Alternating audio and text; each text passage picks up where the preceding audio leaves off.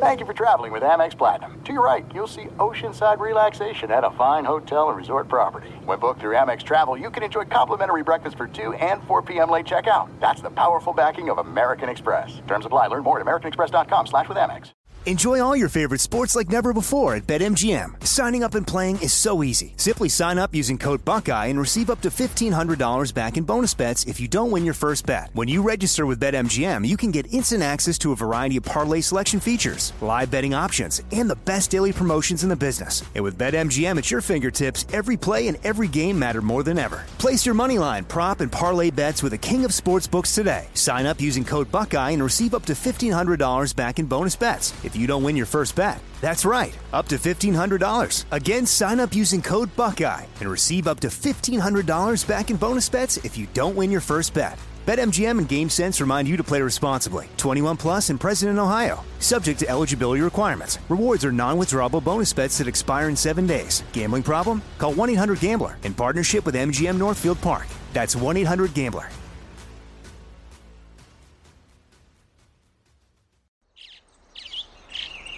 Getting ready to take on spring? Make your first move with the reliable performance and power of Steel battery tools. From hedge trimmers and mowers to string trimmers and more, right now you can save $50 on select battery tool sets. Real Steel. Offer valid on select AK system sets through June 16, 2024. See participating retailer for details.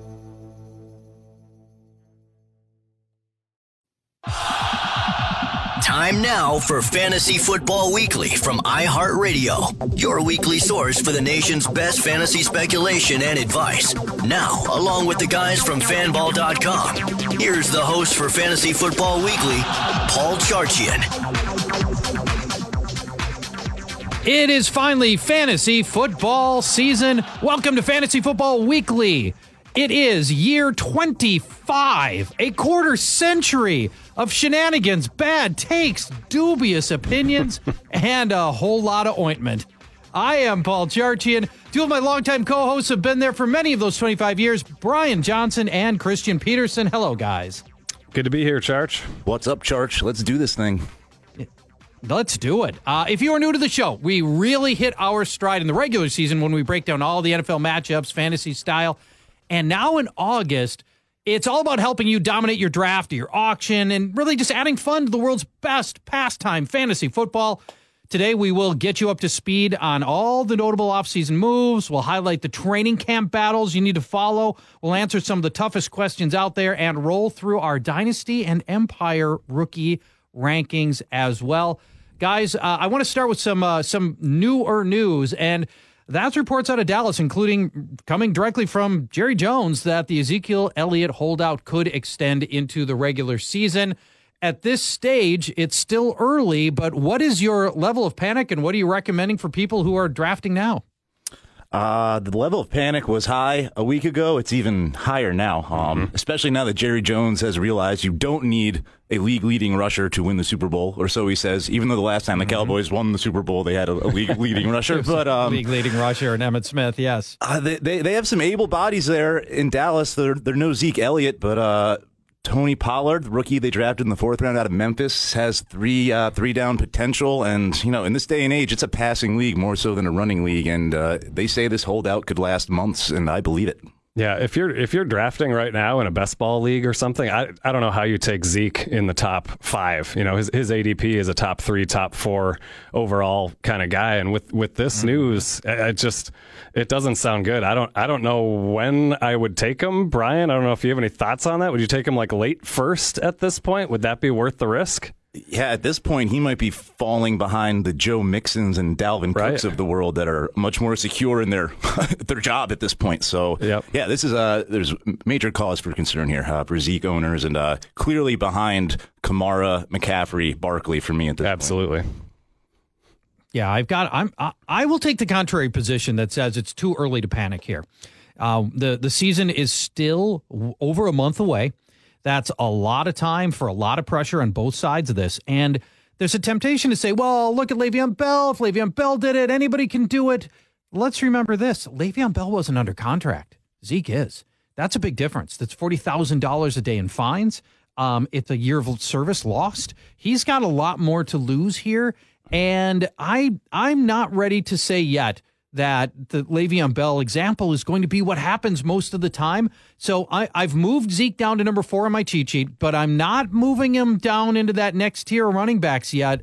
I just feel like there's too many things that can happen, and that really Zeke doesn't have all the same kind of leverage that Le'Veon Bell does. Church, we'll find out how this one goes down. What about Melvin Gordon? Are you worried about him yet? In some ways, I'm more worried about Melvin Gordon, to be honest. The situation there is a little bit different in that I think they've got more capable and regular backups that have proven themselves able to power that offense. But Gordon's situation is what worries me is he said no to a $10 to $12 million offer per year. That's great running back money. And if that's not enough, I'm nervous about what will be enough. Now, the hope is that 10 to 12 means that they're already closer than we know, but there doesn't seem to be anything coming there. And I've moved Gordon down pretty precipitously. Right now, he's running back 11 on my cheat sheet. So I've got a fair amount of consternation over Melvin Gordon, but still think in the long run, both guys, week 1, I do expect both guys will be suiting up for their teams. That's not stopping people who own both running backs from hitting the bottle heavily tonight, because this is some bad news for those who own both Zeke and Gordon. I will see, Church. We'll see. Correct.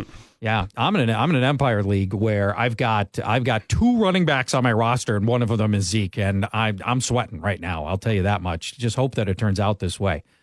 Let's move. This is our first show of this season. Let's recap some of the key offseason moves from last offseason. For anybody who's snoozing in the offseason, that you're not following every single move on a granular level, and now here it is, regular season, and you want to get up to speed on all the notable changes that have happened, the key guys that have got a new home. Let's attack this on a per position basis, starting at the quarterback position, guys. All right, well, we're actually lucky that the Zeke news broke. Otherwise, we'd be kicking the show off with news of, sort of news, but we'd be talking Nick Foles to kick off the 2019 football season. But thankfully, he's the following act. So, but Nick Foles has gone from Philly to Jacksonville. Really only viable in Superflex or 2 quarterback leagues. You're not going to be drafting Nick Foles in standard 1 quarterback leagues. AFC South teams, Houston, Indy, and Tennessee combined to allow less than 1.5 passing touchdowns per game. That's the bulk of the schedule for the Jaguars. Vegas set Foles' season total for touchdowns at 19.5. That's just gross if that's your over-under. So that's brutal. So that's about enough for Nick Foles. Who else we got, CB? That probably is about enough for Nick. He's going to be. You watch, Nick Foles is going to be one of those waiver wire bye week quarterbacks that's never on a roster till the bye weeks roll around, and then somebody's got to replace their starter, and I think that'll be it for Nick Foles. Yeah, hopefully our next guy will just flat out never be on rosters. This is Joe Flacco, now of the Broncos. Man, we thought we were finally done with Joe Flacco last year in Week 11 when he gave up his starting job to Lamar Jackson, but now somehow, some way, still has a starting job. It looks like he's going to be a starter in Week 1 in Denver. Feels like he's just keeping a seat warm for rookie Drew Lock, but Lock did not look very good in the Hall of Fame game last night, and he's behind Kevin Hogan on the depth chart. So it could be more Joe Flacco this year for the Broncos than anybody really wants to see, but really nothing to see here from a fantasy perspective. Flacco has never finished higher than the QB 12 from a fantasy perspective in his career, and that was many, many years ago. In the recent past, it's more like, QB 25, 26. Just nothing to see here, even in 2 quarterback or flex leagues. Well, let's keep up with those days of Joe Flacco, like launching those long touchdown passes. Yeah, man, those were a long time ago, weren't they? It's he's there's no. I don't think there's a lot to like there, unfortunately. Go ahead, Brian. Well, I was just going to say we're going to stick with the theme of fantasy irrelevance, unfortunately, for a fantasy show and talk about Ryan Fitzpatrick and Josh Rosen, the dynamic duo of quarterbacks in Miami. I know. Okay, well, I shouldn't have done that in the first show. I've besmirched Stu Beard. I apologize, Charlie. Yes, you have. Ryan for those that don't know, fantasy relevant. Okay. Well, he will be. Look, I'm a Fitzpatrick apologist, grade A, and especially from a fantasy standpoint, because I don't care about the 4 interception games. I love the 4 touchdown games that he just slings the ball unconscious downfield, doesn't care what happens. I love that kind of aggression. And you remember how good he was to those first 3 or 4 games of last year? He was fantasy football's highest scoring quarterback through 3 weeks. He can get it done from time to time, and maybe even in Miami.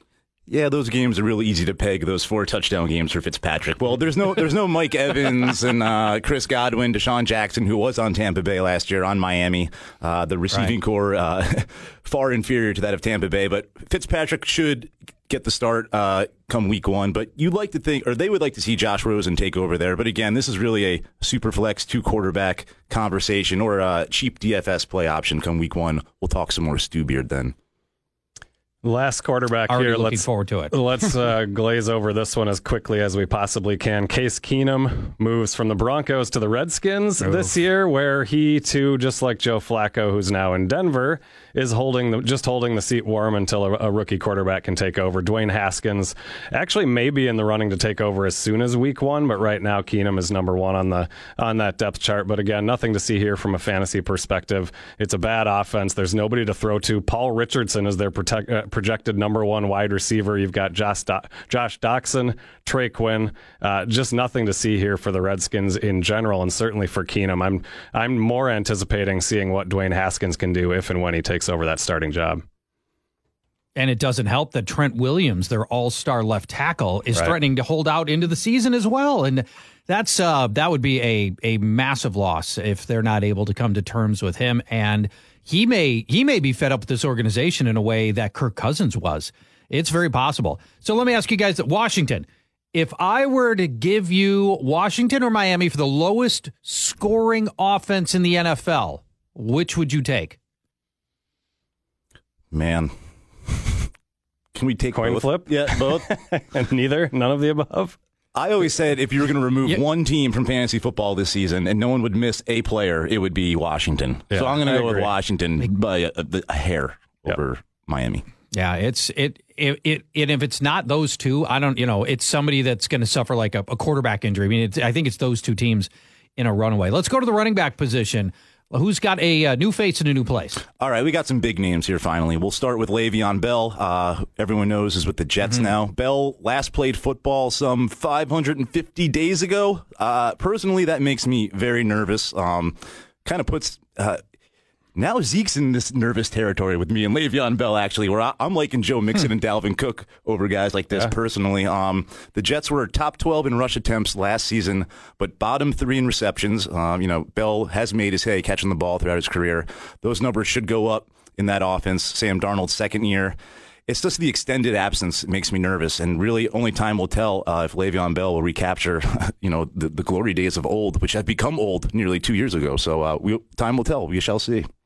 Yeah, he says he's good for 500 touches this year, and in that Jets offense, they probably wouldn't mind doing that, and opportunity counts for a lot. But he's also not running behind a Steelers level offensive line, and he doesn't have Ben Roethlisberger and Antonio Brown and Juju Smith-Schuster to distract defenses either.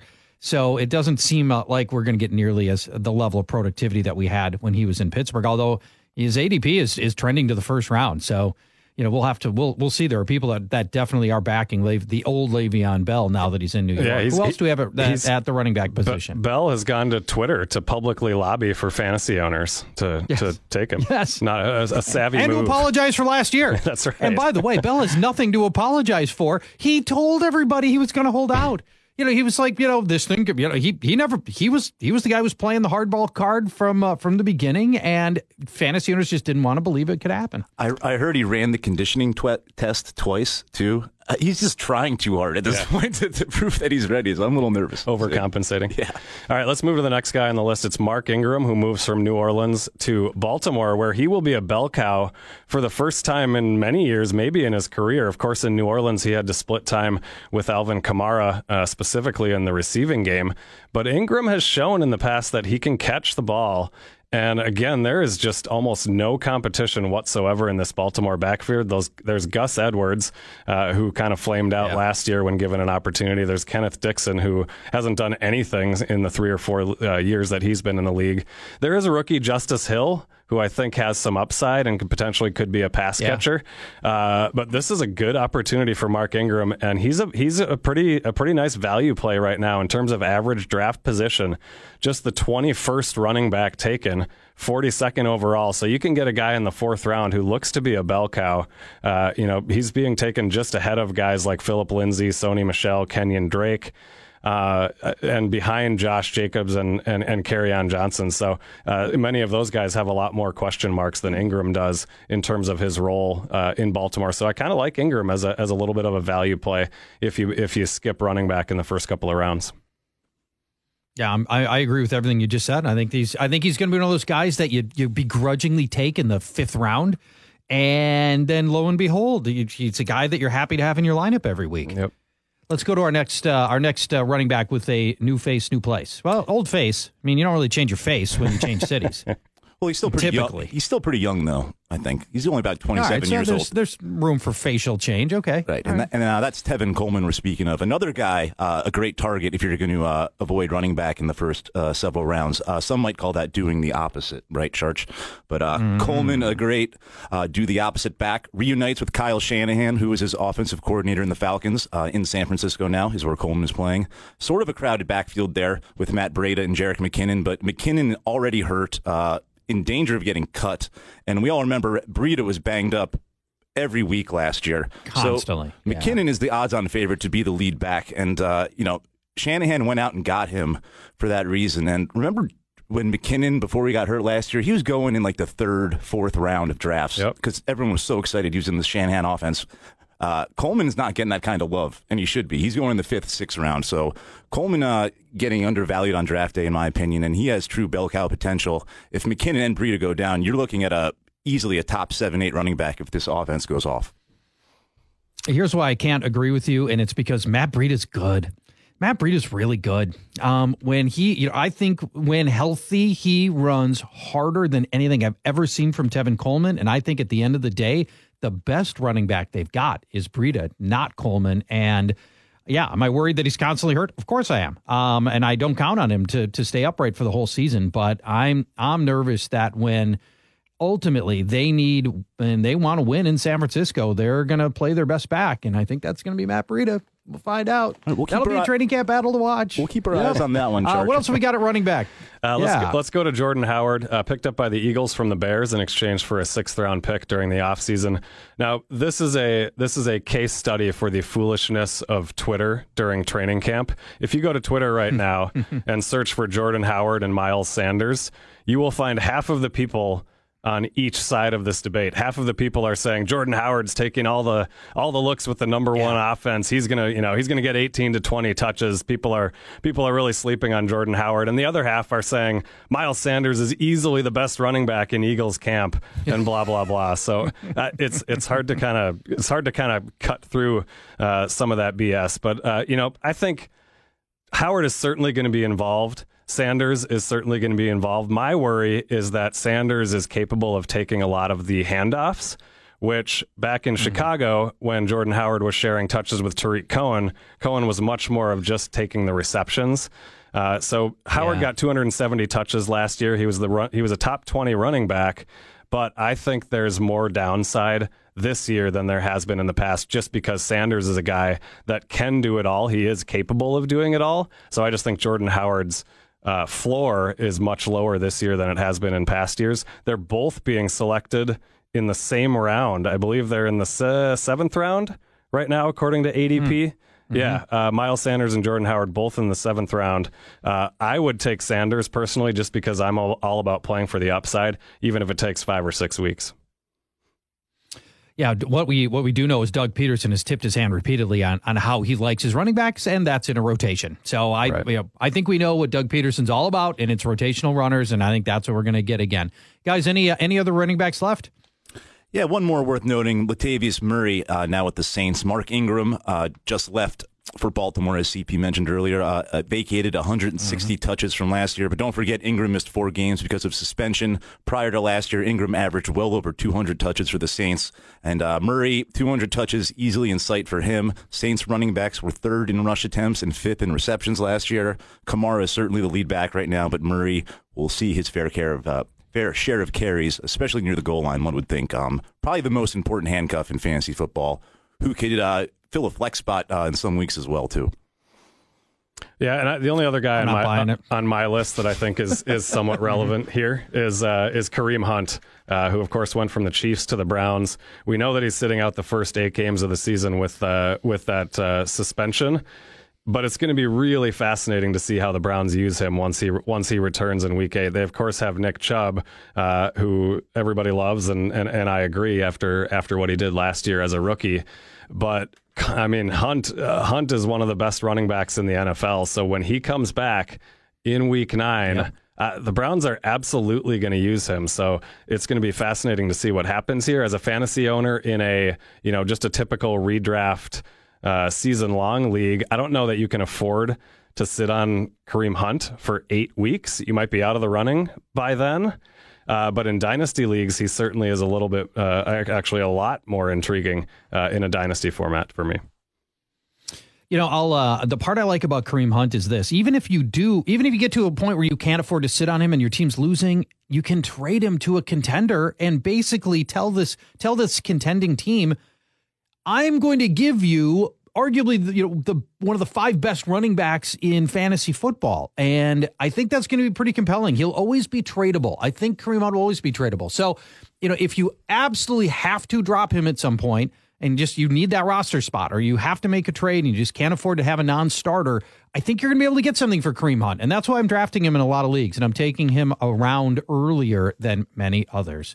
Guys, we'll take a break. When we come back, we're going to talk about the wide receivers that have moved in the offseason and who you actually need to care about in moments. All right, we have covered quarterbacks and running backs that have moved from team to team and the fantasy implications of those moves. Guys, let's break down wide receivers and tight ends. Brian Johnson, let's begin with you. Give us your first wide receiver that is playing in a new home this year. It was somewhat big news when Odell Beckham was traded in the offseason to the Cleveland Browns. Yeah, so new home in Cleveland, pairing with Baker Mayfield in what should be a very prolific offense. Really the only concern with Beckham is he has only played 16 games over the last 2 years. That's an average of 8 per season. So injuries are somewhat of a concern. But outside of that, it's not enough to sway you from aggressively targeting Beckham on draft day. The upside is just incredibly massive. I could not argue him being your top-ranked wide receiver, your third-ranked wide receiver. All signs are pointing towards a monster season for Beckham. That's all you have to say about that, really. Yeah, my wide receiver, number 1 overall, Odell Beckham. Kind of the opposite situation here for Antonio Brown, who goes from the NFL's most prolific passing offense in Pittsburgh to Oakland, which was not quite as prolific. Last year, Steelers ranked 1st in passing attempts and 5th in total plays. The Raiders ranked 16th in pass attempts and 24th in plays last year. And, of course, a pretty sizable downgrade in quarterback play from Ben Roethlisberger to Derek Carr. But Antonio Brown is Antonio Brown. 6 straight 100-catch seasons, scored double-digit touchdowns in 4 of the last 6 years. So certainly is still a very fantasy-relevant player, although the general public doesn't think he's going to be able to repeat last year's numbers. He finished as the number 3 wide receiver in most scoring systems last year. Right now, according to average draft position, he's the 7th wide receiver off the board, which that feels about right for me. We know he's still an elite talent and an elite player, but the downgrade in situation makes sense to me. Did you see the pictures of his feet? No, well, thankfully. Don't look at them. No, they're on Twitter. He'll drop you in his. It'll drop him in your rankings considerably if you see his feet. It's horrifying. Yeah, I'm moving him down to wide receiver 12. He was already at wide receiver. And by the way, never look at a wide receiver's hands either. They've all been mutilated from catching balls for all those years and stuff. It's always nasty. Don't look at any of the digits on any wide receiver. That's the lesson learned here. Let's go to our third wide receiver with the new home. Who we got? Deshaun Jackson, sort of a new home, more of a homecoming sort in a sense, returns to Philadelphia to join another prolific offense that really has no true standouts outside of Zach Ertz. But Jackson is still a great deep threat, and which makes him a great best ball play because it's hard to peg when he's going to have these monster games. But when he does, if he's in your best ball lineup or on your best ball team, he'll be put in your lineup. His 19-yard average depth of target last year led all receivers with at least 70 targets. And on catchable balls, according to Sports Info Solutions, Djax led the league in PPR points per target. And Jameis Winston was incredibly inaccurate last year. Carson Wentz is an upgrade over Winston, so Jackson will be a viable wide receiver 3 in even standard formats, but he's great in best ball this year. All right, next. Particularly best ball. You don't have to guess when those long passes are going to connect. And it's been a long time since he's had quality quarterbacking. Didn't have it for chunks of his time in Washington either. So it'll be fun to see what D-Jax can do there. Christian, who do we got next? Yeah, let's go to Devin Funchess, who moves over to the Colts from the Panthers. At this time last year, everybody was looking at Funchess as a potential kind of breakout player after he had over 800 yards and 8 touchdowns the year before.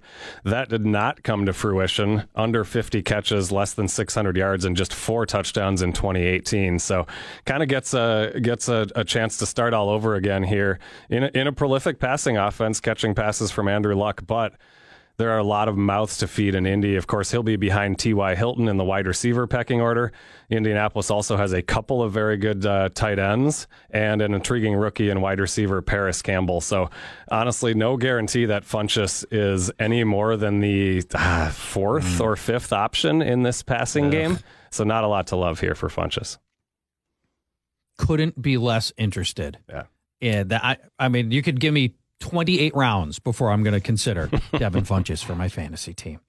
All right, who do we have left?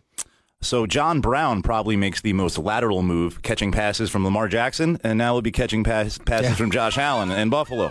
Indeed, he does. And the quality for a guy who only runs vertically, by the way. Right. But Smokey Brown has shown flashes of brilliance in his career with Arizona and Baltimore at times, but injuries have always plagued him. But he's healthy now, and reports out of camp is he's the most impressive player by far. But again, the quality of the targets he'll be fighting for with Zay Jones and Robert Foster might not be all that great coming from Josh Allen, but this is a wide receiver battle we might talk about a little later in the show, so I will concede to Christian now. Yeah, let's go to Dante Moncrief, who is the presumed replacement for Antonio Brown in Pittsburgh. Came over on a 2-year, $9 million contract. Has been running as the number 2 guy opposite Juju Smith-Schuster early on in training camp. So it looks like he's going to be the guy. Moncrief, a guy, again, who has burned fantasy owners basically throughout his career. Everybody has seemed to think he has all kinds of upside, and we just haven't seen it. So I don't know. Do we think he can do it now in Pittsburgh? Antonio Brown leaves behind 168 targets from last year, so somebody's going to have to pick those up in Pittsburgh, and not a ton of competition there. Second-year guy James Washington and a rookie to deal with there too. So this will be interesting to watch in training camp, which we'll discuss a little bit later as well. All right. Any wide receivers left before we move to tight end? Real quick, I'll mention Tyrell Williams on Oakland now, previously with the Chargers. He is a beast at 6'4", mostly underwhelmed with the Chargers. He was fighting for targets in a very crowded offense. The offense in Oakland not as crowded, so Williams is the number 2 standing alongside Antonio Brown, so should see an improvement in numbers for him. All right. Do we have any? Who are the tight ends that have moved that we actually care about?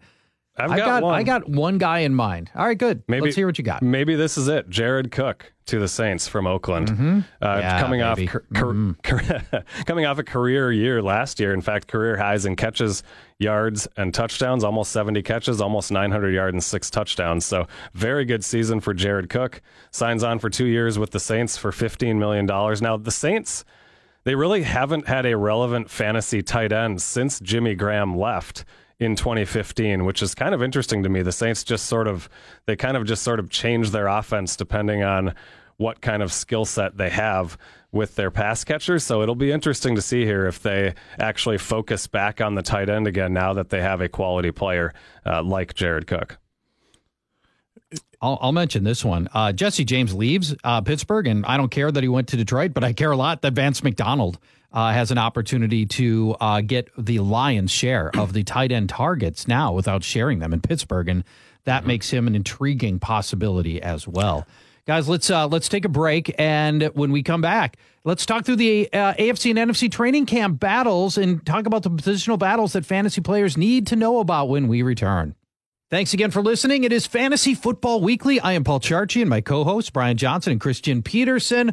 We just broke down all the offseason moves by position. Let's look at the training camp battles that are out there and the ones that fantasy players need to pay attention to. And by the way, I'll note this. 4 weeks from now, when we're doing our last preseason show of Fantasy Football Weekly, we're going to come back to these exact same training camp battles and tell you who won each one of these. So we'll have resolution, or we believe we will, come early September, and we'll talk through these same training camp battles then. Let's begin on the AFC side. And Christian Peterson, what's our first training camp battle? Yeah, let's start with the Baltimore Ravens wide receivers. Really, all of them are kind of up for grabs here. They lost their last two their top two wideouts from last year in John Brown and Michael Crabtree. Didn't replace them with much other than rookies. They did take a couple of rookies within the first 3 rounds. The first one was Marquise Brown, a 5'10", 170-pound speedster who unfortunately is just getting back on the field now. He missed a lot of the offseason program recovering from a foot injury, so it'll be interesting to see what he does in training camp. The other guy, Miles Boykin, is generating a ton of hype right now. He's a 6'4", 220-pound physical specimen, ran a 4.4 at the Combine, and Baltimore beat writers have labeled him one of the most impressive players in Ravens camp in the early going. So right now, Boykin might have the inside track as kind of the number 1 wide receiver, but with only Willie Snead and a bunch of other cast-off veterans to battle these guys out, I think both of these rookies are going to see significant playing time in Baltimore, but we'll see by the end of training camp. Yeah, we need Marquise Brown to get through that foot injury, get on the field, and prove that he's ready to go for week 1. Right now, it's hard to draft either guy. It would also help if we saw Lamar Jackson throw a little bit better. Let's go to the NFC side. Brian, give us your next training camp battle. Well, we discussed this earlier, but we'll touch on it again real quick. The Eagles' backfield situation, which primarily comes down to Miles Sanders versus Jordan Howard. Everyone expects Sanders to eventually lead that team in touches, but the one thing I'll throw out there that we didn't talk about earlier is I've heard reports out of camp that Sanders might be a little more behind than people want him to be because he did miss OTAs, so it could be a slower start for him than people are expecting. And the real question is, though, are significant touches in Philadelphia significant in fantasy football because of the platoons Doug Peterson always runs out there? The last running backs that saw bell cow usage in Philly were LaShawn McCoy, and before that, Brian Westbrook. But those are Andy Reid's guys. He's long gone. So yeah, really, we'll see how this plays through in camp. Sanders looks like a special player, but how soon he gets that opportunity, only time will tell. All right, let's go to the AFC, back to the AFC side. Christian. Yeah, I'm going to go to Buffalo here, where we have a mess at the running back position. We have the incumbent LaShawn McCoy, the undead corpse of LaShawn McCoy, versus the undead corpse of Frank Gore, versus third down back TJ Yeldon, versus rookie Devin Singletary. This is an absolute mess right now. Of course, McCoy comes in seemingly as the incumbent, coming off the worst season of his career, 3.2 yards per carry last year. Frank Gore is now 36 years old. Seemingly won't go away. And then you've got Devin Singletary, who's got to be the most intriguing guy here. He's a rookie, picked just one pick after David Montgomery in the 3rd round of the NFL draft. He right now is being picked in the 13th round of fantasy drafts compared to David Montgomery of the Bears, who's a 5th rounder. So if Singletary, he has been taking a few reps with the number 1 offense in the preseason here. So if he shows out well in preseason games, I think there's a sneaky little sleeper here if he can somehow battle past all of these veterans, but we'll find out. And Christian, I think Singletary, the worry is not built to be a goal line guy, not built to be an every down guy. Yeah. He's probably a situational player, but man, he is slippery. He's elusive. He's fast. And, I think that there's a spot for him. I'll also be fascinating. There's a chance LaShawn McCoy gets cut. Yeah, and ends up being, they just don't carry all those running backs. And he might be the odd man out of this, which is possible. And frankly, I think from a fantasy standpoint, the clarity would be welcome. All right, let's go to our next NFC training camp battle. Brian. All right, Charge, calling this a battle might trigger you a little bit because you have very strong feelings for one of these guys. But I'm still going to say there's a battle between Chris Carson and Rashad Penny in the Seahawks backfield. But it's really not a battle. The battle is how many touches will Penny steal from Chris Carson, who by all accounts was a top 10 fantasy back last year when healthy. As for Penny, the only reason Seattle really will put him on the field is they invested first-round draft capital in him last year. Really didn't get a shot to prove himself. He did look good when healthy. That was very sparingly last year for Penny. Carson should lead this team in touches to start the season, but Penny could close the gap. I know you probably feel differently about that. Do you care to weigh in on this, Charge? Because you are probably higher on Carson. Yeah, I do, because I have Chris Carson higher than almost everybody, just because the eye test. I thought Carson looked really good last year, and I've got him as my 16th running back overall. And frankly, if there wasn't a first round pick in Rashad Penny, he'd be even higher. And we do see situations where rookie running backs look a lot better in year two. Tampa Bay's, telling us that story about Ronald Jones. In Denver, they're telling us that story about Royce Freeman. And so, maybe Penny is a much better back in year two, because that does happen sometimes with running backs. But I know that my eyes tell me that Chris Carson's a good runner, and he's got the confidence of that coaching staff, and I think he's going to get the majority of the work. Let's go to the AFC side. What's our next training camp battle, Christian? Yeah, I'm going to stick in Buffalo this time for the wide receivers, where we've got John Brown, Zay Jones, and Robert Foster, all sort of scrabbling to see who ascends to the top of the pecking order there. Of course, Brown, we talked about a little bit, came over on a $27 million contract for 3 years. So I think he's going to be your guy. Shocking money for a guy who's produced so sparingly. That's right. Yes. And then Zay Jones led the Bills in catches, yards, and touchdowns last year. Not that was really saying much. I think the most intriguing guy here really is Foster, who came on late last year. He had 3 touchdowns and 3 games of at least 94 yards in the final 6 games of last season, but now has seemingly, probably because of the acquisition of Brown, he's been running with the 2s in camp. But, we'll see what happens here. And again, there may not be a ton of upside here, but Foster is the guy that seemed to show some rapport with Josh Allen towards the end of last year. So maybe he'll be able to jump up in the preseason and get a starting job.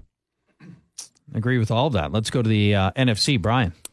Staying with the running backs in Washington, we have Darius Geis versus Adrian Peterson. This is really Geis versus his quads. Those things look very overflated and look like they could explode at any second.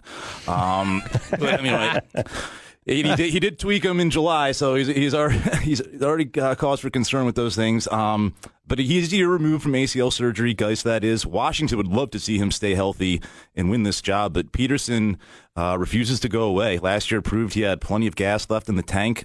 He finished top 15 among running backs in missed tackles and yards after contact. But really, this might not be a great job to win for either of these guys. You mentioned earlier, Charge, Trent Williams, all-pro left tackle, might sit out the season, is willing to sit out the season. That would just drop this line down significantly. If I'm picking a running back from Washington in a PPR league, it's actually Chris Thompson, who is going to steal all the passing work from both of these guys and comes at last-round discount in drafts. So that's the winner of this battle in my mind, is Chris Thompson between Geis and Adrian Peterson. You just have to take a major leap of faith. Go elsewhere altogether. Okay. I'm not taking a leap of faith in either of these guys. So yeah, there you go. Makes sense. Let's go back to Christian. Who do you get? What's the next training camp battle in the AFC? Well, this one's a little interesting. I guess technically right now you would say this is the backup running back job for the Chargers. However, depending on what happens with Melvin Gordon, the winner of this job could be extremely fantasy relevant. It's Austin Eckler against Justin Jackson. Eckler, I think, is clearly the guy here. He should be, at least. He's averaged over 5.2 yards per carry in his 2-year career. Last year he had How about that? Austin Eckler, 5 yards per carry. And last year had 950 combined rushing and receiving yards and 6 touchdowns, playing behind Melvin Gordon. So imagine what he could do if Melvin Gordon was out of the picture. But there is talk that Eckler isn't well suited to be the every down back, so Justin Jackson will probably be involved in some way. But again, we'll see how this shakes out during training camp. Yeah, I agree with that sentiment. I don't think Eckler is built to be a workhorse style back, and I think his best usage is in that 10 to 15 touches per game range, where he can still be uber effective like he has been. And he was a guy that you could start as a flex starter last year. And you're right, if things go belly up on the holdout with Melvin Gordon, that whole situation gets very interesting. Let's go back to the NFC, Brian.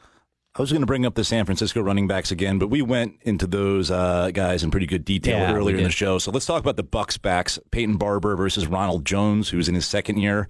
Barber was the lead back last year, but he was probably one of the worst running backs in the league. If you look at the numbers, he averaged just 3.9 yards per touch last season. That was good enough for 51st among 60 qualified running backs.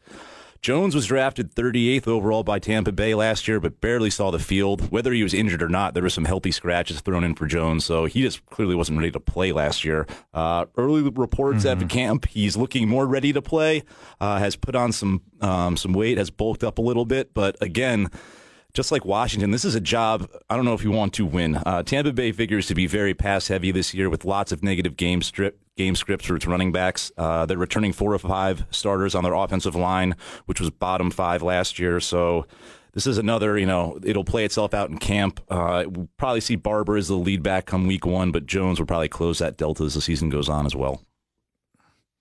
I am going to die on the Peyton Barber hill.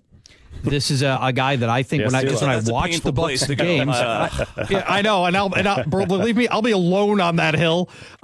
Just watching him play, I really think he ran hard behind an offensive line that gave him no help whatsoever. And I don't think he left many yards on the field. And I think this is why they didn't invest a single draft pick into the running back position in the offseason. I think the coaching staff went back and they looked at the tape and they were happy with what Peyton Barber did in the situations they put him in. And I think with a much more dynamic offense now, Peyton Barber is one of my favorite guys to significantly outperform last year. I don't think until Ronald Jones shows me he can play, I don't think he's a factor. And I like Peyton Barber. Let's move on. Christian, what's our next AFC training camp battle? Let's go to Miami at the running back position. We've got Kenyon Drake versus Kalen Ballage. Ballage is the 4th-round pick from last year. Really couldn't even get on the field for most of the year until late in the season, and then wasn't very good after he did.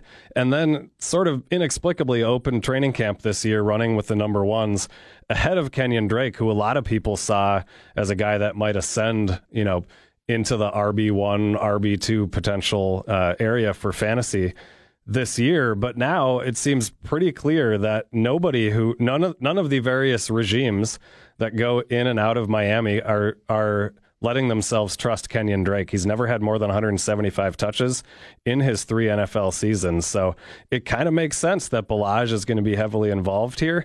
Of course, Drake can still get it done. Even with only 175 touches, he was a top 15 fantasy running back in points per reception formats last year. So he's going to get it done through the air regardless, but it will be interesting to see how they deploy Ballage here in the preseason games. Yeah, I just don't think Ballage is a great runner. No, he isn't. Maybe he'll prove us wrong. Again, a second-year guy. Maybe he comes in and looks like a materially better runner than the version that we saw as a rookie. All right, back to the NFC. Brian. All right, I have one more, and finally I got some wide receivers to talk about here. We'll call this the Packers' number 2 wide receiver battle between Marquez Valdez-Scantling and Geronimo Allison. Even though it's not really a battle, Valdez-Scantling technically is the number 2 receiver. He'll be starting on the outside with Devontae Adams, but Geronimo Allison will be on the field in equal amounts, essentially, from the slot. It's really who's going to outperform the other. In 8 games with Rodgers last year, Geronimo Allison averaged well over 10 PPR points per game. He was a very consistent producer. MVS wasn't as consistent, but he's a freak athlete. 6'4", sub 4.4 speed, will certainly strike on plenty of deep balls from Rodgers. Allison will be the more consistent producer. Valdez-Scantling's a guy I would rather have in best ball because of that big play potential. They're really both going to be winners, though, as long as Rodgers stays healthy, because Devontae Adams is going to warrant a lot of attention, and these guys are going to run free in single coverage all year. So both I am targeting heavily in all drafts. Not just one or the other. I love both. And Jimmy Graham, not really a factor to take balls away from those wide receivers either. Let's go to the AFC. Christian. Yeah, my final battle to watch here is also a wide receiver. This is in New England. Really, it's rookie N'Keal Harry versus his own expectations or everybody else's expectations of him. There is nobody else to battle outside. So Julian Edelman, we know, is the number 1 wide receiver. But at number 2, there's Demaryius Thomas, who will probably open on the PUP list, recovering from an Achilles injury. Philip Dorsett, who is just a boring veteran. Maurice Harris, who is an even more boring, even more veteran than Philip Dorsett. So really, this comes down to What are we going to see from N'Keal Harry, who everybody loves in terms of his production in college, his athletic profile? This guy has all the traits to become a stud, but in New England, you never know what's going to happen. If he comes up with a case of the dropsies, if he can't pick up the offense right away, he could find himself in the doghouse. So this one I'm going to be watching really closely. Whoa. You're suggesting that Bill Belichick has a doghouse? Holds grudges and has a doghouse? Imagine holds that. Grudges? Yeah. No, not him. So that is certainly the danger. And by the way, I mean, there have been numerous drops in training camp so far. It's still early, and we got a month to go. But if you think Belichick's going to be cool with drop balls, oh, man, no chance. Have you seen Belichick's dog yacht before? It's very impressive. Not only a house, he has a yacht. He has a dog yacht. Full yacht, mansion, dog mansion. A dog copter. Let's release the Hounds in the NFC side again, Brian. Who else? What other training camp battles do we have? Oh, I'm tapped out on battles, Church. I'm all battled out. Okay. All right, good. You're battled out. And Christian, do you have any left? No, we touched on the Dante Moncrief in Pittsburgh as well. Theoretically battling it out with James Washington and then third-round rookie Deontay Johnson, but I think Moncrief probably has that one wrapped up. Thankfully, I didn't have to go into the Giants' number one wide receiver battle between probably like Kelvin Benjamin and whoever, some other bum they would have signed, because Sterling Shepard supposedly will be ready for the season. So he is their number one wide receiver. Yeah, absolutely. Moments from now, we will break down the Dynasty Empire rookie drafts. What is the order we think you should take these guys in? We'll answer 3 tough questions. You can play along as well and hit some of the gameplay variations that can make your leagues more fun. What's a guillotine league? What's an Empire league? What's Superflex? We'll answer those kinds of questions and more. It is Fantasy Football Weekly.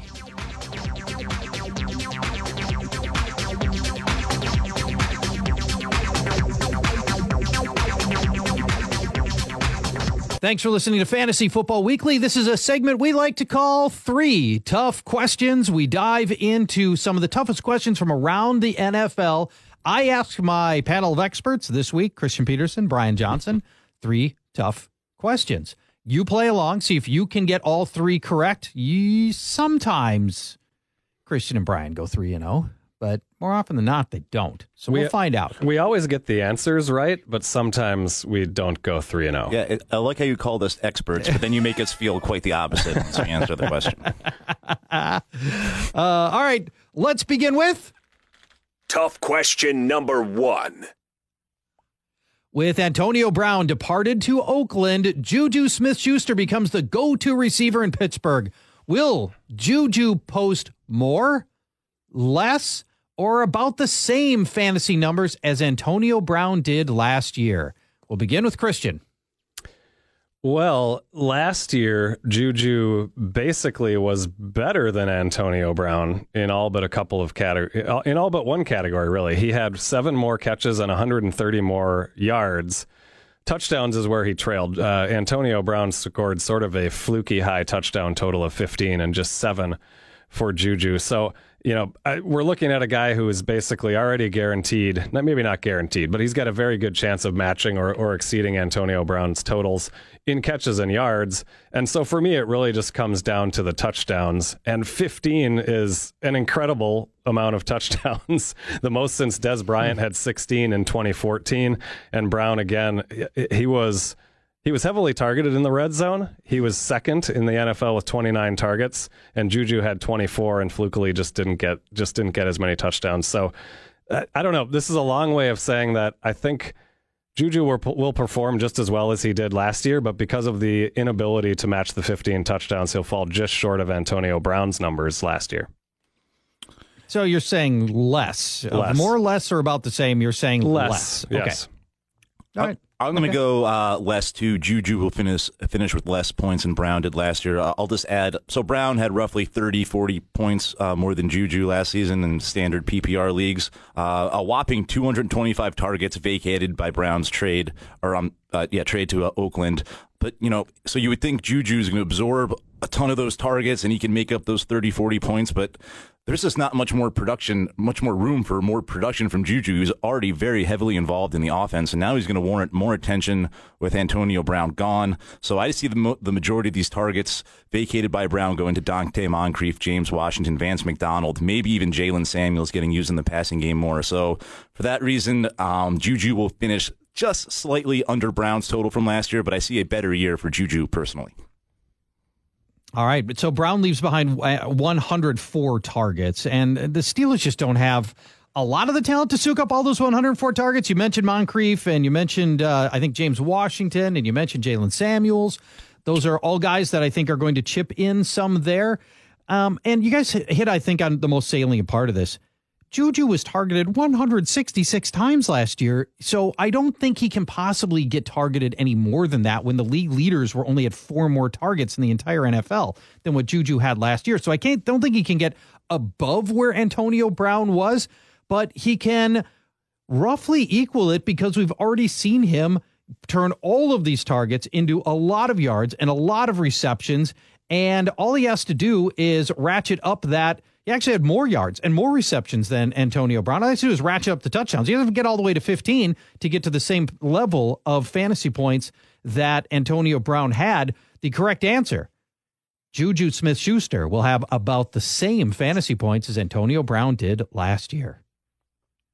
Let's go to tough question number 2. 2 sophomore receivers, Carolina's DJ Moore and San Francisco's Dante Pettis, head into this season as the top receivers for their respective teams. Who is more likely to take a bigger jump in year 2? Is it DJ Moore or is it Dante Pettis? We begin with Brian Johnson. I love both of these guys going into their second year. Neither had a full season sample size last year.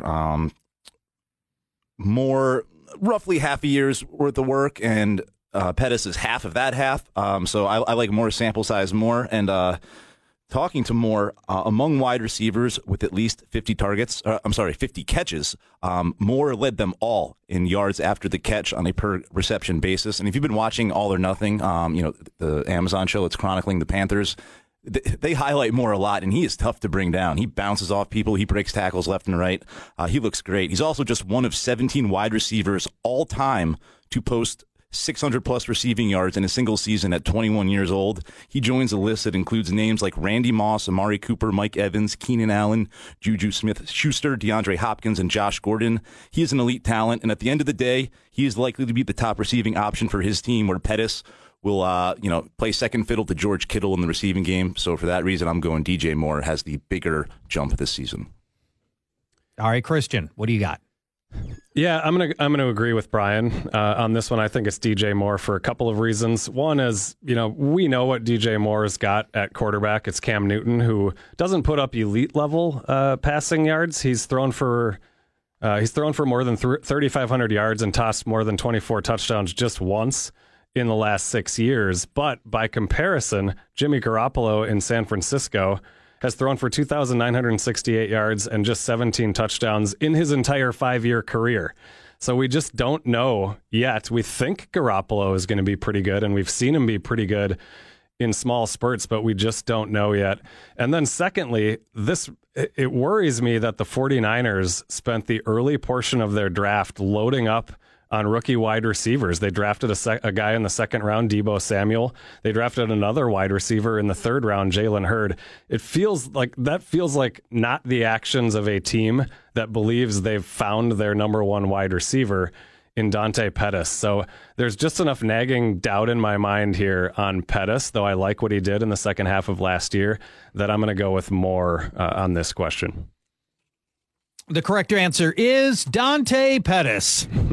He had a terrific 6-game stretch at the end of last year where he averaged 61 yards and almost a touchdown per game. During that 6-game stretch at the end of last year, he was Tyler Lockett in productivity.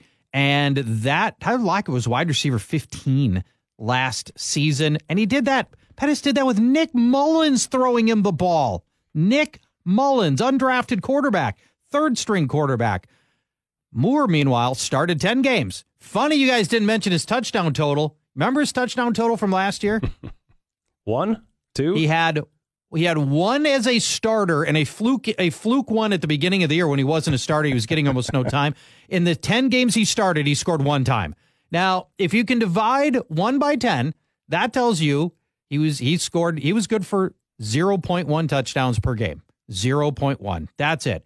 I want a guy who can find the end zone. That is Dante Pettis. And if it comes down to Cam Newton and Jimmy Garoppolo, if this is a rushing competition at quarterback, it's no question I would take Cam Newton. As a passer, give me Garoppolo, who's got a higher completion percentage for his career, more passing yards per game over his career, and more passing touchdowns per game over his career. Dante Pettis, the correct answer. Let's move to our next question. Tough question number 3. Last year, there were only about 5 bona fide start-worthy tight ends in all of fantasy football. How many this year are you projecting to have? How many starter-worthy, bona fide starter-worthy tight ends do you project this season? We begin with Christian Peterson. It doesn't look a whole lot better for me for this year. I've got the obvious top 3 are Travis Kelce, Zach Ertz, and George Kittle in some order. Kelce's certainly number 1, the other 2 in some order. And then I've got next on my list Evan Ingram and O.J. Howard at 4 and 5. Both of those guys, had they managed to stay healthy last year, would have been in the mix as every week fantasy starters. I think they had both established themselves as that before their injuries. And now we know Ingram is one of the best pass catchers in New York. O.J. Howard showed last year, again, I think before the injury, that he is going to be relevant every week. And then you get down to a bunch of question marks. Eric Ebron last year had a ton of touchdowns, and he was one of those weekly starters you referred to, Charch. But now Jack Doyle is back in the fold, and Doyle's a good player, so who knows what's going to happen with Ebron. And now there's just all sorts of question marks. Next up, in no particular order, you've got Hunter Henry, you've got Trey Burton, Vance McDonald, who we referred to earlier in the show, Jared Cook, who we talked about earlier in the show, David Njoku. There's 7 or 8 or 9 or 10 names now, to me, that come into the mix at tight end number 6 and beyond. And because I can't identify even necessarily with much confidence who number 6 is for me, I don't think I don't think any of those guys are relevant. So I'm going to go with 5. All right, so 5. You're 5. Okay, Yep. All right. Brian. I'll go 6 outside of the big 3, Ertz, Kelce, Kittle, Ingram, Henry, O.J. Howard. Those are the 6 I trust. Vance, Jared Cook, they're right there. I'll include those guys at 8, but I'm drawing the line right before Eric Ebron, who certainly regressed on his 14 touchdowns last year, 15 touchdowns, with Jack Doyle back in the mix. And basically the point I'm trying to make here is if you miss out on Cook, don't go for the Hoopers, the Njokus, the Rudolphs, the Jimmy Grahams, the Jordan Reeds. I would just wait on tight end until the very end of the draft. That is not the question. Well, we got to stop pontificating. That's not the question. Why not? I'm trying to help the people here. How many start-worthy tight ends are there? I think 8 was his answer. Okay, well, I think this is a trick question. It's how many teams are in your league, because as bad as tight ends are, none of them are scoring negative points. I'd rather take a shot at scoring 8 points. So 12 or 10? What is I'll go 6. I'm going to throw Henry in the mix on top of CP's list in hopes that he stays healthy. Fine. Yeah, the correct answer is 10. You guys are misreading the tea leaves on this entirely. There are 10 guys I'm ready to go to war with. Let's go here. My number 4 tight end is Hunter Henry, who had the phenomenally impressive rookie season. He was a first-round draft pick, missed last year, already rolling to rave reviews this year. He will perform as a bona fide starter. Vance McDonald, who we've referenced a couple of times. If you combined Jesse James's numbers from last year, and Jesse James is in Detroit, with Vance McDonald's last year, you end up at tight end 4. That's an 80 catch, 1,000 yard, 6 touchdown season. That's absolutely starter worthy. And Vance McDonald has no competition on that depth chart. So Vance McDonald, clearly a top 10 guy. Jared Cook was last year's tight end 4, and he goes from Derek Carr to Drew Brees throwing him the ball. He's certainly in the mix. You already mentioned Evan Ingram. You mentioned O.J. Howard. We mentioned Eric Ebron's last year's tight end 3 or maybe tight end 4, depending on your scoring system. He's in this mix. And then there's Mark Andrews, who you guys didn't mention, and I think is sitting on a massive second season. Put up 552 yards last year. That's one of the 5 highest marks for any rookie tight end in the last 20 years. Mark Andrews at 552 yards.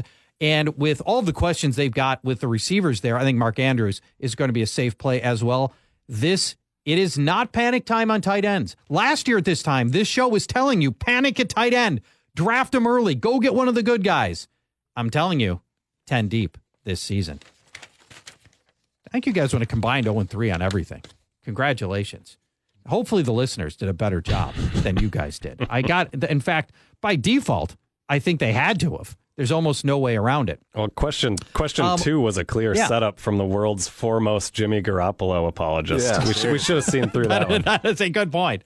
That is a good point. I have several tasteful nudes of Jimmy Garoppolo in poster form in my room. All right, so we Matt Schaubed it. What can we say? It's the preseason. It's the Hall of Fame game week. Matt Schaub is still in the NFL. That's the unbelievable thing. That guy's drawn a paycheck. Matt Schaub's going to finish his career as one of the 15 highest paid quarterbacks of all time, which is unfathomable because he keeps milking his career. You would think at some point he would just be like, you know what, I'm done. I'm just bored holding the clipboard. You think he'd be done, but it hasn't worked that way to this point. When we come back, we're going to talk about some of the gameplay variations that you will want to run in your league. What's a guillotine league? What's a best ball? What's an empire league? What's super flex? We will go through all of that moments from now. Thanks for listening to Fantasy Football Weekly. I am Paul Charchi, and my co-hosts, Christian Peterson and Brian Johnson. Many of us have been playing fantasy football for a long time, and most have been playing the same way with the same rules, and some people are still playing in touchdown-only leagues. For the love of God, I don't even understand that.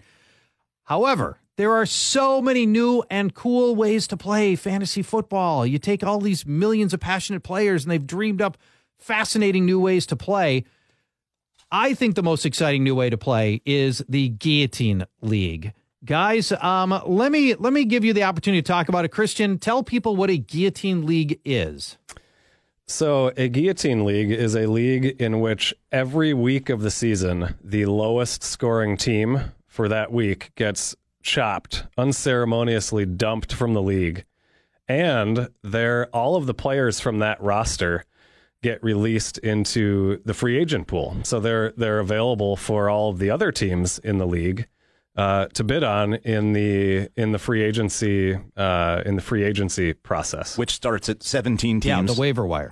Yeah, 17 teams. Yeah, the idea is you start with 17 teams, and each week of the season, somebody is chopped. So you end up at the end of the year with a champion. And it's not head to head; it's total points. So you're just playing against everyone essentially.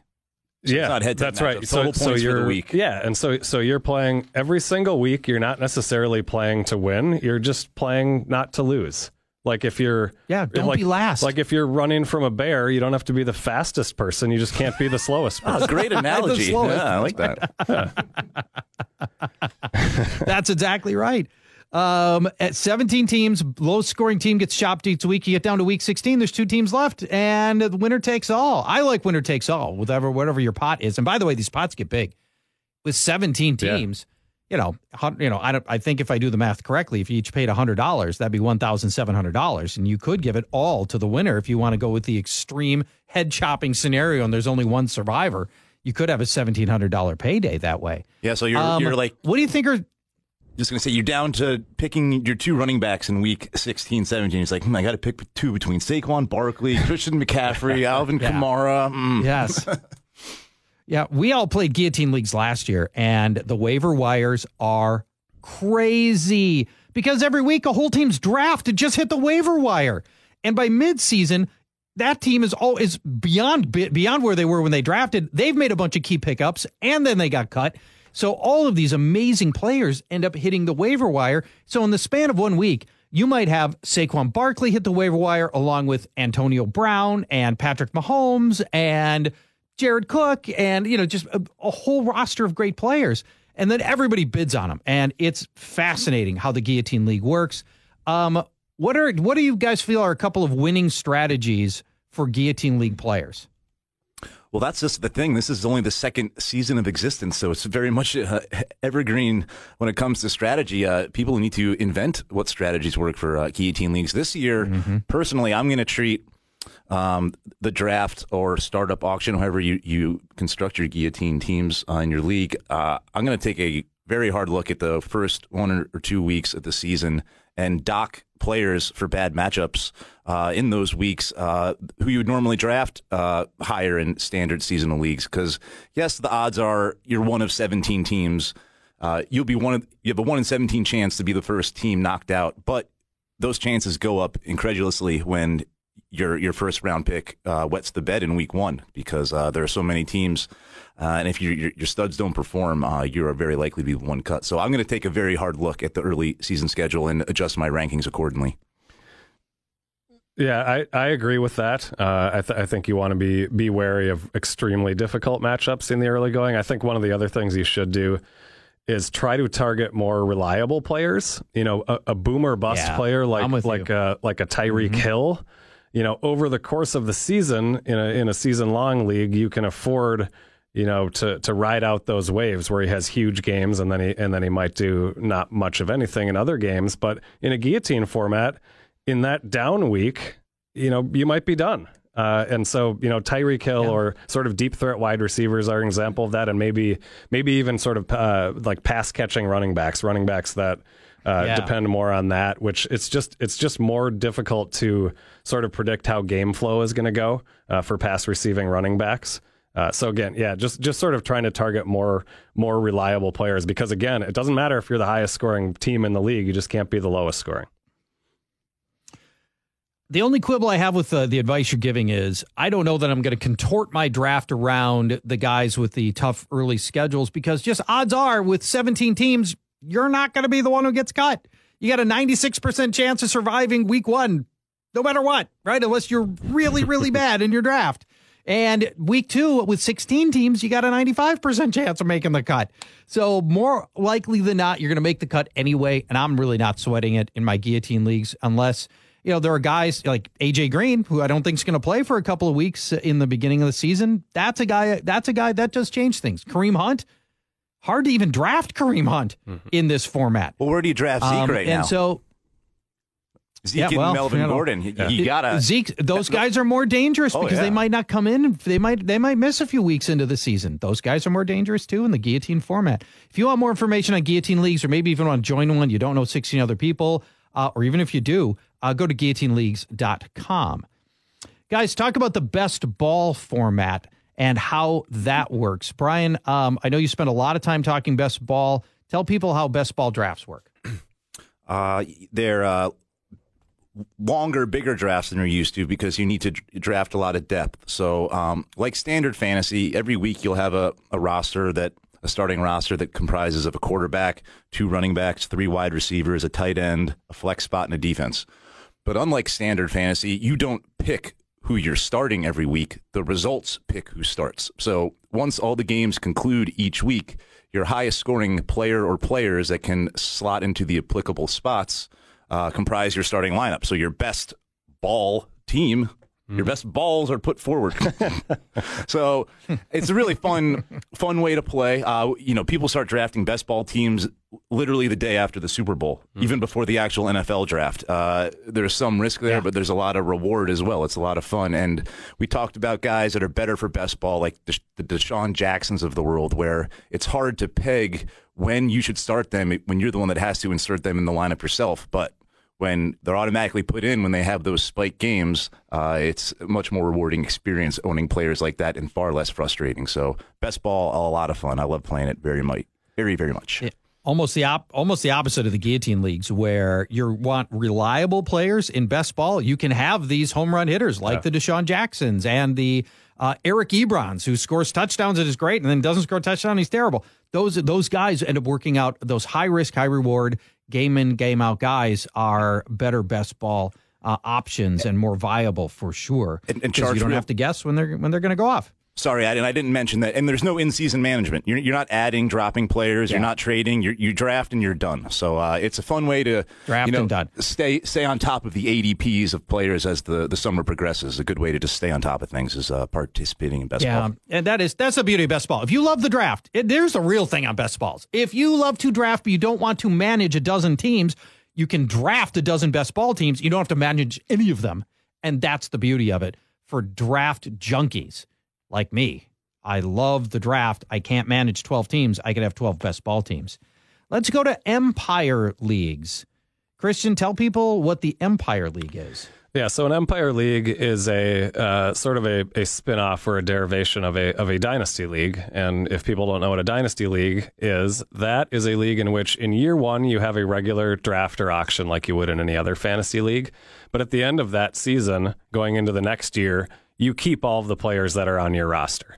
And then the subsequent year, you're drafting really just for rookies, new NFL rookies that are coming into the league. So it's a format that allows you to draft players in year one and really hold them for the rest of their careers if you really want to. Yeah. And it creates a whole different dynamic because there's a lot of off-season activity. The only way to really improve your teams is by making trades. So it's sort of a way of actively playing fantasy football year round, which is appealing to a lot of people. So that's what a dynasty format is. And the Empire spinoff of that is really just has to do with essentially the prize pool. So it's a way of increasing the prize pools year after year. So what happens is everybody might pay $100 entry fee every single year. In a typical dynasty league, all of that money goes back out after that year. In an Empire League, half of it stays in a pot, a rolling pot that rolls over from year to year until one of the teams wins the league back to back. And that team then at that point takes down the entire Empire pot. So it's kind of a way of almost increasing the stakes in your fantasy football league by creating this long rolling pot that potentially turns into a bigger payout down the road. And then also it's a way of keeping the league fresh because after the person wins back to back, the league folds. The league is over, and you can certainly start up a new one the next year. But yeah, it's a way. It puts an endpoint on a dynasty league because one of the things that can tend to happen in a dynasty league is they get a little stale potentially, or they after abruptly a while, after end 10 years, or they just end because people lose interest, and people don't lose interest when there's an Empire pot in play. Right? If you're when you're rolling forward $5,000 Empire pot, nobody's leaving. That's for sure. That's right. Yes. And I love the fact that there's a defined end to an Empire League. When somebody wins back-to-back years, they cash out that year's money, they cash out the Empire pot, and they are the champion. Not just last year's champion or the current champion. They are the champion of the Empire League, and it disbands. And I love that about the Empire League format. All right, last gameplay variation I want to throw to you guys, Superflex. I think this is all but mandatory in any reasonably sized league. Brian, tell people what Superflex is. Everyone's familiar with the flex spot, which is usually comprised of a running back, wide receiver, a tight end. Superflex, you can still play all those same positions, but the kicker is you can play a quarterback. And like you said, it is basically mandatory at this point because in this day and age, it's a passing league.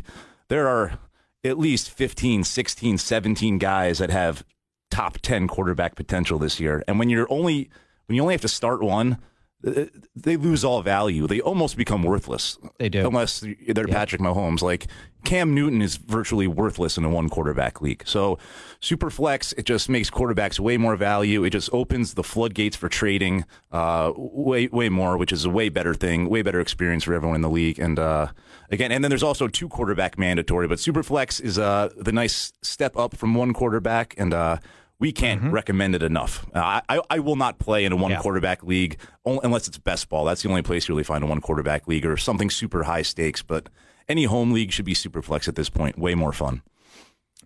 Yep, really should because the quarterbacks are worthless and they're almost indistinguishable from one another unless you can get to that Superflex level where people can start too. And now you're going now those second-tier quarterbacks and third-tier quarterbacks have got so much more value. We love Superflex for sure.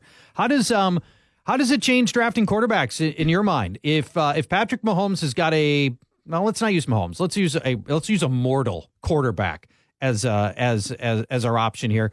Let's say Drew Brees is going in the 9th round. How does it change in a one quarterback league if he's going in the 9th round? When would you take Drew Brees in a Superflex league?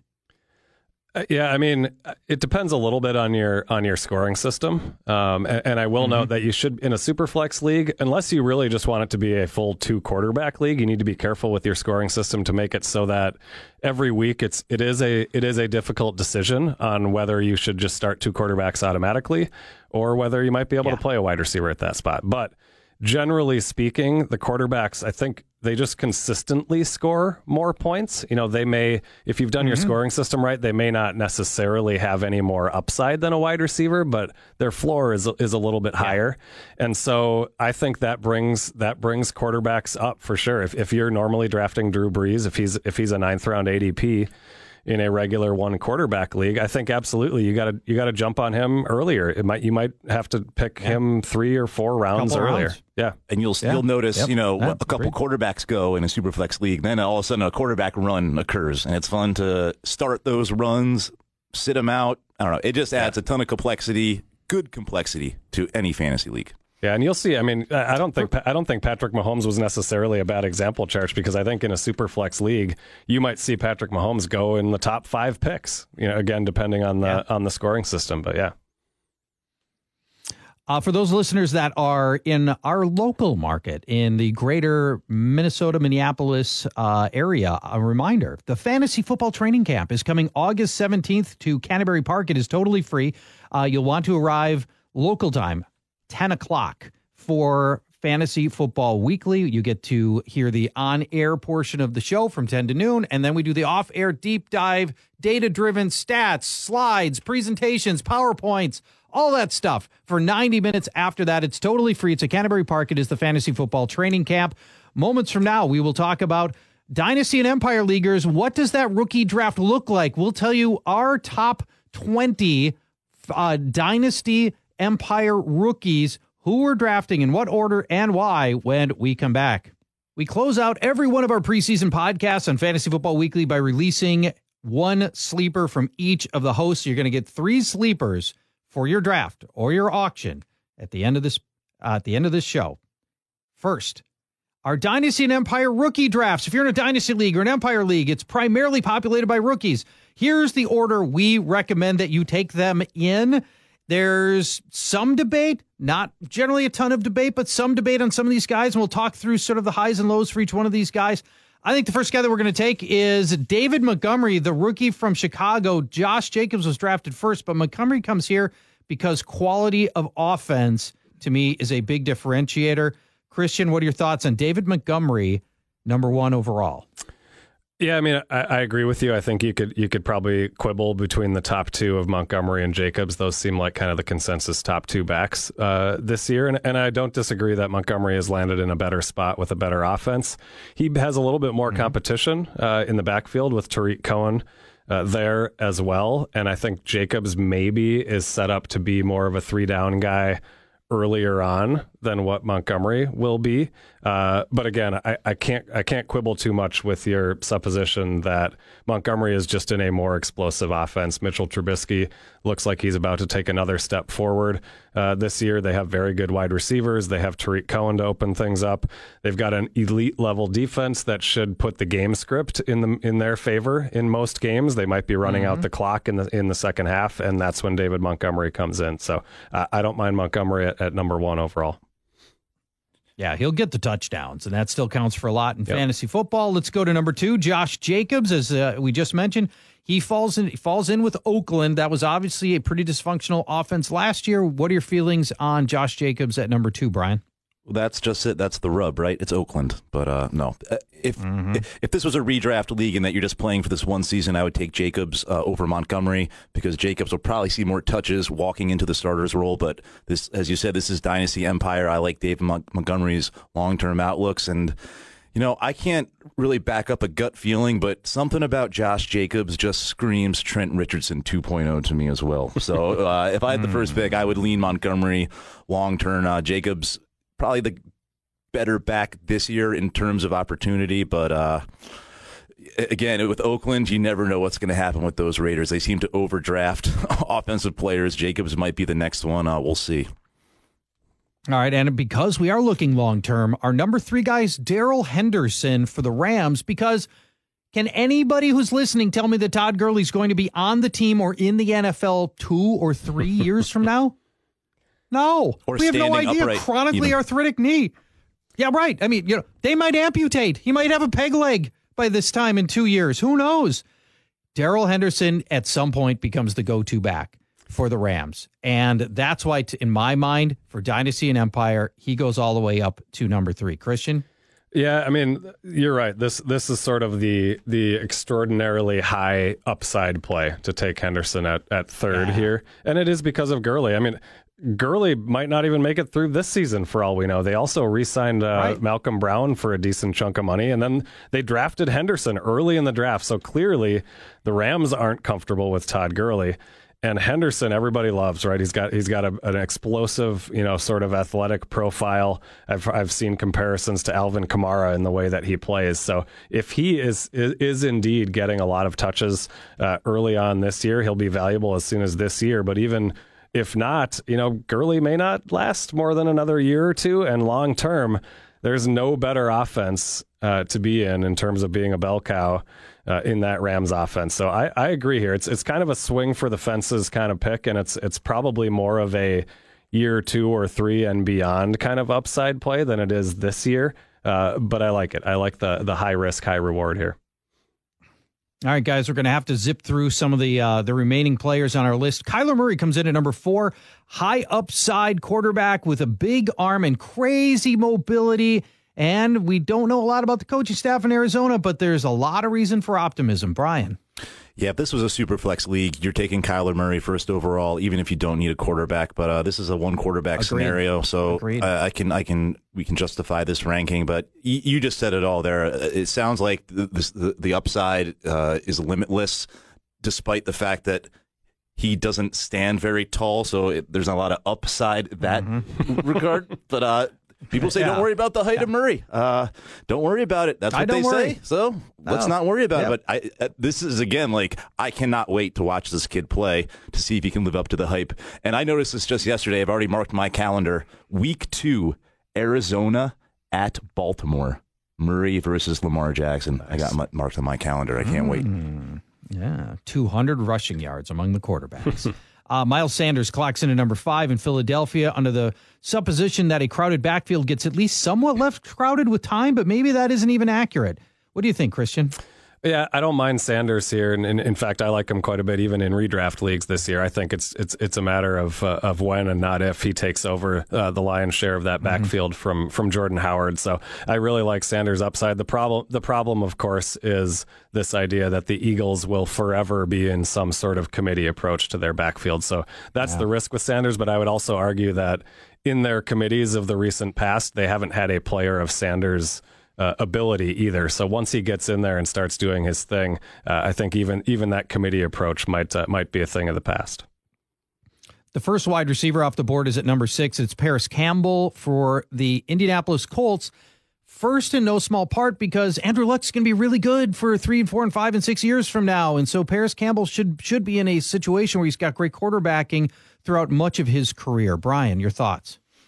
Yeah, that's the reason he comes in higher than Harry. No one knows how long Tom Brady's going to play. Andrew Luck should be the Colts quarterback for the very foreseeable future. And, T.Y. Hilton is an elite talent, but Devin Funchess, the other receiver competing for targets, is the complete opposite of that. Basically not talented at all. So, yeah, Campbell, the hype seems to be growing every day. He did tweak his hamstring the other day, but that's no cause for long-term concern. So Campbell looks like he's going to have a long, fruitful career, and I can get on board with taking him over in N'Keal Harry. All right, guys, we're going to have to zip through these final guys. T.J. Hawkinson is the tight end for Detroit.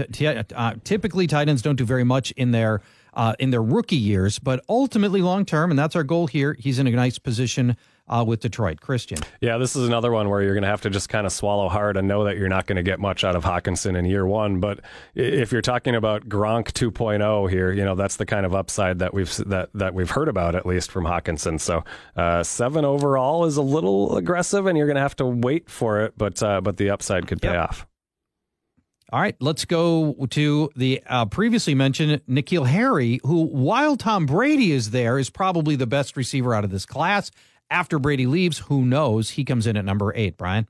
Yeah, he'll likely be the top rookie wide receiver producer this season. But let's just throw this out there. There is still a glimmer of hope for Josh Gordon to come back this season. And if Gordon comes back, that'll really kill Harry's value this season and next season, and Tom Brady's supposed last 2 years. And then the outlook gets grim post-Brady. So I'm getting a little worried about Harry, but I think he clocks in right around 8. All right. Devin Singletary is the running back for Buffalo. That comes in at number 9. Christian? Yeah, we talked about him a little bit earlier in the show, and he was picked one pick again in the NFL draft behind David Montgomery, who's up at the top of this list. So there certainly is some talent there. There's nothing but a bunch of old downtrodden veterans in Buffalo, so right. he could make an impact as soon as this year. Yep, and next year, no way Frank Gore's playing next year. No way, he right? Can't. I know we've been saying that for a decade, but no way is Frank Gore in the mix next year. Another tight end comes here at number 11. Noah Fant for Denver comes in at number 11. Again, don't expect a lot this year. They got quarterbacking issues as long as Joe Flacco is there. After that, I think he's got a role. Coming in at number 12, Damian Harris, Brian, joins what is currently a very crowded backfield with the Patriots, but there's some thought here that maybe he distinguishes himself in some fashion. Well, if he does that, he's going to have to outshine a guy who, we were talking about like this last year, and that was Sony Michel, who they invested first-round draft capital in. So New England backfield has been very muddled for many, many years. This is the long play, though. Rex Burkhead is not going to last forever. James White is clearly a pass-catching specialist. I don't know. Yeah. I can't tell you if Harris is going to outshine Sony Michel. The knee could go out at any time. Who knows? We shall see. But usually the long-term prospects for these running backs for New England don't work out like the Lawrence Maronis of the world. But we'll find out. Yeah. All right. 3 rookie running backs come in at 13, 14, 15. Benny Snell, Raquel Armstead, and then Justice Hill for Baltimore. Christian, you touched on him a little bit earlier. You want to loop back on Justice Hill and what he could do in Baltimore. Yeah, I honestly like Hill better, the best out of this trio. He's just an explosive guy. He can play the pass catching role. So I think he carves out a role pretty quickly in Baltimore. We talked about Mark Ingram potentially being able to catch passes. We've seen that he can do that, but at the same time, Ingram seems to function better when he's the guy moving the chains on first and second down, and he has a guy like Alvin Kamara to come in and catch the passes and be the explosive guy. And I'm not saying Justice Hill is Alvin Kamara, but they have a chance to sort of reprise that kind of thing here in Baltimore. Andy Isabella comes in at 16, 17 Miles Boykin, and 18 is A.J. Brown for Tennessee. And because of injury, we haven't been able to see anything from him yet. Brian, your thoughts on A.J. Brown's potential impact for Tennessee? Yeah, he was hurt on like one of the first plays of training camp, so we're waiting to see what he can actually do. It's really not a matter of A.J. Brown's talent. It's a matter of his quarterback's talent. We're not so sure that Marcus Mariota is going to be on Tennessee's roster next year. He and Winston are in the last years of their rookie contracts, so if they let Mariota walk, I mean, there's a lot of quarterbacks coming in this upcoming draft class. But I think on paper and on tape, A.J. Brown looks like he has all the makings to be at least a wide receiver 2 in the future from a fantasy football perspective. But we got to see how this quarterback situation shapes out in Tennessee over the next year or two until we can really get a true number 19 is Irv Smith. The tight end for Minnesota is expected to be learning on the job this year, but could pay off at some point with Kyle Rudolph coming near the end of his career. And number 20, Deebo Samuel, the slot, the new Percy Harvin in the NFL, perhaps. For the Niners hope so anyway, and will probably play out of the slot for the Niners this coming season. Guys, would like to wrap the show with sleepers, and I want to start off with my preferred sleeper for this show. And that is Jaylen Samuel, who I think has a chance to be the highest scoring Steelers running back this year.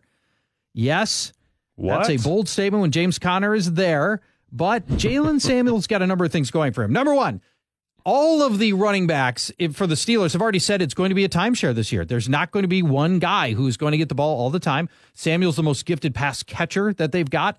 They've got all of the missing targets from Antonio Brown leaving and Jesse James leaving. That's going to open up some opportunities for Samuel to catch more passes. And as a tight end in college, his position coach was the Steelers' current running back coach. And so there's a coaching opportunity that, they obviously know how to use him. They've got a history there. So I think Jaylen Samuel has a real opportunity to actually, and by the way, I'll mention this, outperform statistically James Conner in yards per carry and touchdowns per carry last year. And so there are things about Jaylen Samuel that make me think he could be very, very good. Let's go to Brian Johnson. Who's your sleeper for this week? Of no relation, I've got Curtis Samuel, Carolina's wide receiver. Currently their number 2 wide receiver, but he could prove to be their number 1 come the end of the year. Last year was Samuel's second pro season. Didn't become a regular starter until week 8, and then he missed the last 3 games due to injury.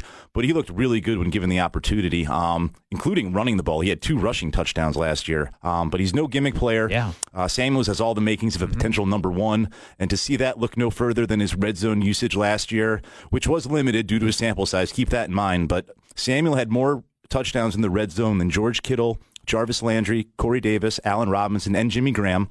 3 of Samuel's 4 red zone receptions went for touchdowns, so he was very proficient and effective. And while 4 red zone receptions doesn't seem like a lot, only 15 wide receivers had 10-plus red zone receptions last year, and a full campaign from Samuel would easily vault him into that territory. So I love DJ Moore. We talked about him earlier, but Samuel could be the same player, if not better than Moore, and you're getting him several rounds later in drafts right now. All right, Christian, you've got 30 seconds for your final sleeper. I can do that because I've already talked about him several times. It's Dante Moncrief of the Steelers. It's really all just about opportunity here. Antonio Brown leaves behind 168 targets. Moncrief is running as the number 2 opposite Juju Smith-Schuster. They clearly don't trust James Washington, last year's second rounder. So I don't love Moncrief because he's failed to live up to expectations, but it's all about opportunity, and the opportunity will certainly be there. No matter how you heard the show, our podcast of Fantasy Football Weekly is on the iHeart app, which is number 1 for podcasts and where you can always get it first, typically on Friday evenings. We encourage you to listen to Fantasy Football Weekly on the iHeart app or wherever else you love podcasts, but we love the iHeart app as well. And that is it for this week. We'll talk to you next week for more preseason Fantasy Football Weekly. At Bet365, we don't do ordinary. We believe that every sport should be epic. Every home run, every hit, every inning, every play. From the moments that are legendary to the ones that fly under the radar. See for yourself when you sign up today and get $150 in bonus bets when you bet just $5. Whatever the sport, whatever the moment, it's never ordinary at Bet365. 21 plus only. Must be present in Ohio. If you or someone you know has a gambling problem and wants help, call 1-800-GAMBLER. Terms and conditions apply. This is Malcolm Gladwell from Revisionist History. eBay Motors is here for the ride. With some elbow grease, fresh installs, and a whole lot of love, you transformed 100,000 miles and a body full of rust into a drive that's all your own. Brake kits, LED headlights, whatever you need, eBay Motors has it.